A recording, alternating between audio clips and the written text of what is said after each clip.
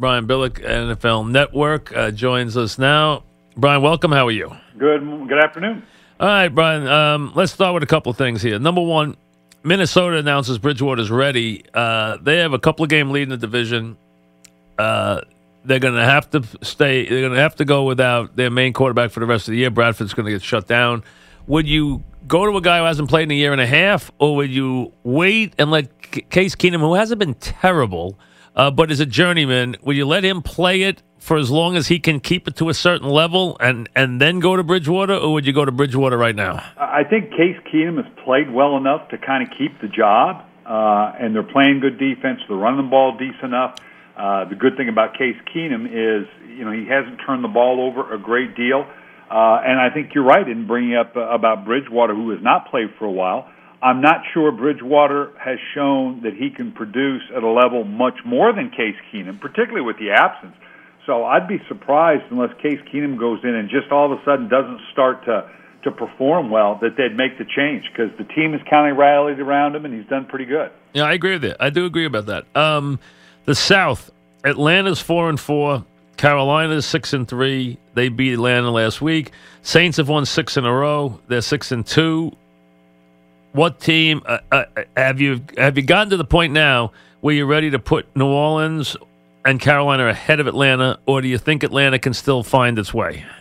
Well, I think New Orleans. I mean, every single one of them's got some glitches. Obviously, New Orleans is playing very, very well. The defense is better now. How much better? We're going to find out. And their schedule is actually pretty good. So if I'm going to give a nod to someone, I'm going to say New Orleans, because I think their schedule is just that much easier going down the way. Carolina, again, Cam's not throwing the ball real well. Defense is playing solid.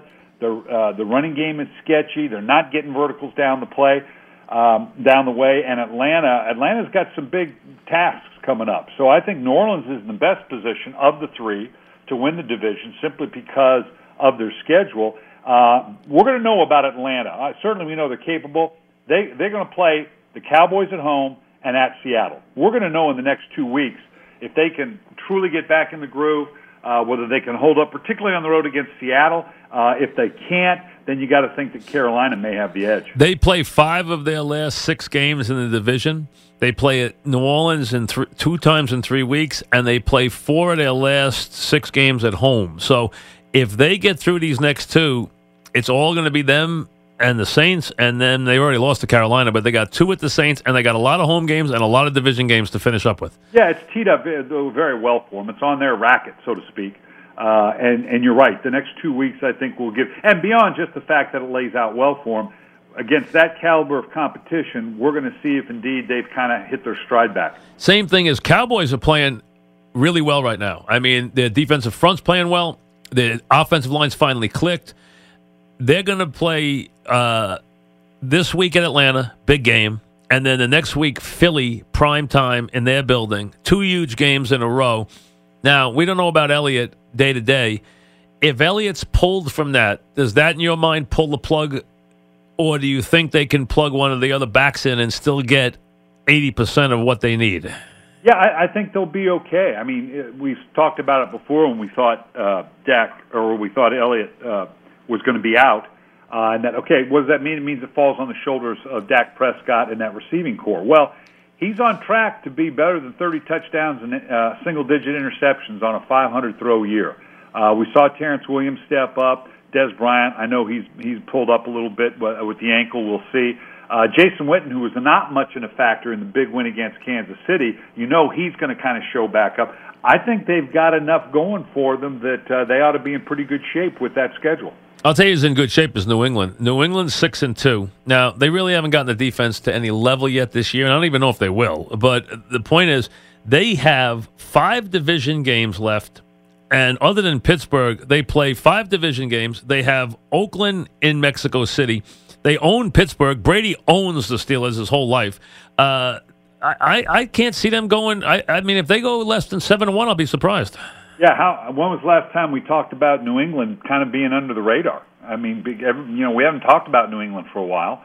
because of that first loss, and the defense is getting a little bit better. Brady's having a brilliant year as usual, and you're exactly right about that schedule. I mean, it's very favorable for them. The Bills are probably, notwithstanding the Steelers, the biggest challenge for them when they have to go up to the Bills. And you're right about the Steelers. You know, the problem is the Steelers don't play enough man. As brilliant as they are with their zone and zone blitz, it's still zone, and Brady can chew that zone up. Although they're playing very, very well and have the chance, because of the defense of New England, to turn that into a bit of a track meet. New England, Pittsburgh, Kansas City look like they are way ahead of everybody else in the AFC. Anybody else you see that can join that mix? You know, I've always got a soft spot in my heart for Tennessee. I love Marcus Mariota. I don't know that they can step up to that level. That defense is a little more problematic.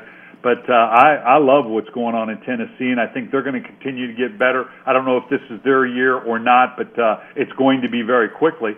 And then, you know, Jacksonville is the one. It's hard to jump on board with Jacksonville, with Bortles.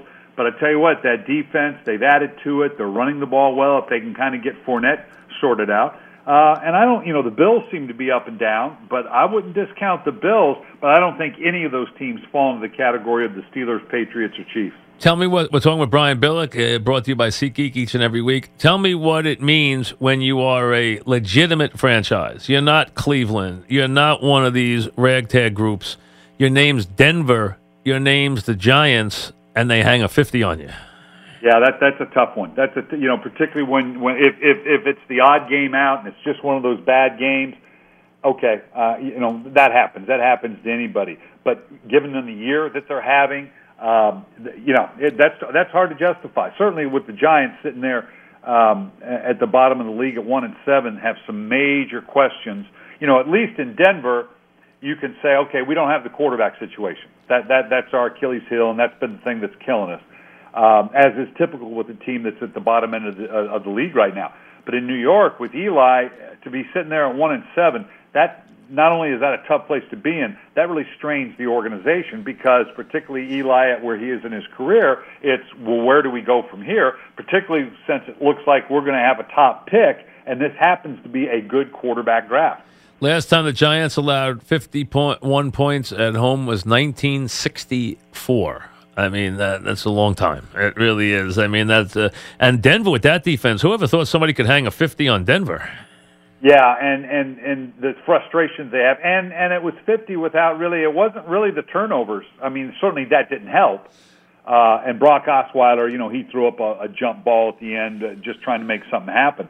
And the one turnover hit them. But typically, you look at that and say, okay, they must have gotten 2, 3, 4 turnovers inside a scoring position. That really wasn't the case. How hard do you think it is for an organization to say in the first year we made a mistake with a coach?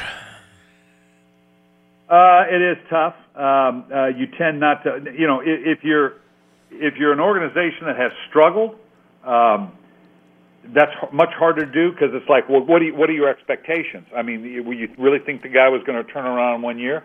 But that wasn't the case in Denver. This was a pretty good football team, and so although I don't think he's has an issue right now because they can look and say, okay. It wasn't the coach we didn't get right. We didn't get the quarterback thing right. Sticking with Trevor Siemian, thinking the Brock Osweiler, obviously the injury of Paxton Lynch. I think they'll look at that, and in that instance, he may get a mulligan. And I tell you, it really vindicates a lot of people who analyze quarterbacks when John Elway gets the quarterbacks wrong. Because, listen, there's one of the all-time great quarterbacks who picked a bunch of bad quarterbacks. Well, and I've said it for years. I don't care how good you're at it, what your track record is, when you're taking a quarterback, particularly when you draft one in the first round, it's a 50-50 crapshoot at best. Because a lot of it's intangibles, right? It's head, heart, it's stuff you can't measure. Yeah, we've talked about this many times, Mike. It's the combination and how they come together. You can think you can measure all of those individual components and check the box off, but how do they come together? We've talked about it many times. The great ones, you look at the attributes that made them so great. Each one has his own set in its own ratio. So beyond just, looking and having the backup to say, okay, yes, he's got size, he's got mobility, he's a smart kid, he's a good kid, he's got passion, yada, yada, yada. You can go down the checklist And even though you check it all off, it doesn't mean it all comes together in the right combination. How many weeks into the season is the internship over? Meaning, are the Rams now a good team? I mean, they've played 8 games. They've whipped people up. They've scored a ton of points. Are they now a legitimate team, or do we still need to see more? No, they're a legitimate team, and because they're good in all 3 phases, offense, defense, and special teams. Now, Goff, you can make the qualifier, although I think he's with every outing showing that he's a legitimate guy.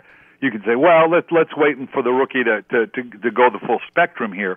But because they're so sound, they in Philadelphia are the best teams in the league in terms of offense, defense, special teams balance across the board.